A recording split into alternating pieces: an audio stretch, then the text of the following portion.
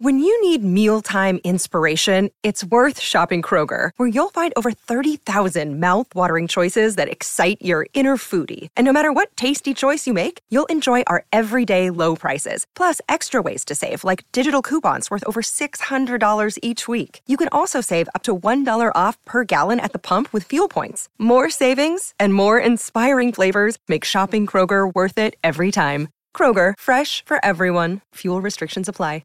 Welcome to the only daily podcast focusing on compliance news of the day. Each morning, start your day with a cup of coffee and Tom Fox, the voice of compliance, to hear about 4 of the top compliance, corruption, or leadership stories you will need to start your day.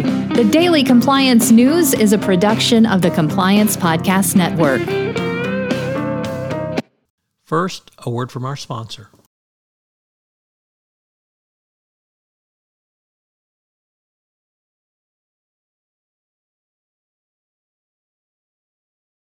The Daily Compliance News for March 9, 2023, the 4-day work week edition. And we begin with that story from the Washington Post as Congressman Mark Takano has reintroduced legislation to make the 32-hour work week the national standard.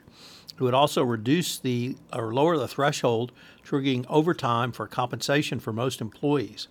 Obviously, workers, the AFL-CIO, and a wide variety of other groups want to pass this, but in the Republican House, it may not even get a hearing. So it's going to be interesting to think about this issue, and I think compliance professionals are going to need to be on the lookout for this, because if there's a Democratic administration elected, this could be something that we see going forward.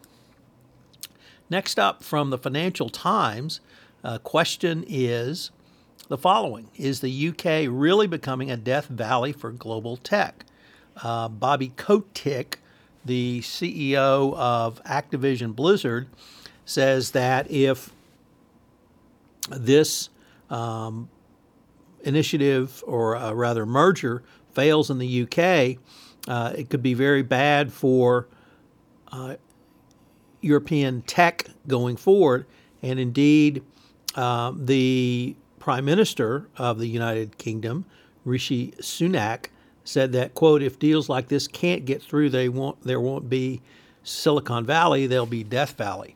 So interesting that this and the Competition and Markets Authority have drawn the ire of Kotick, although perhaps not, given his prior statements. Next, from the Wall Street Journal, Risk and Compliance Journal, Mingy Sun reporting, Rio Tinto, the mining and minerals company, has agreed to pay a $15 million civil penalty after a multi-year probe into allegations Rio Tinto violated the FCPA. The payments were first disclosed in 2016, and it related to a 2011 transaction. So once again, it takes a long time for FCPA justice to come to roost. And our final story comes to us from the New York Times as the Federal Trade Commission is intensifying its investigation of Twitter privacy practices. Part of this is around the number of firings and voluntary resignations of Twitter employees after the takeover by Elon Musk. Also, part of it is Musk's slashing of costs and really anything along those lines. And the FTC is looking closely into this, and we'll report the results.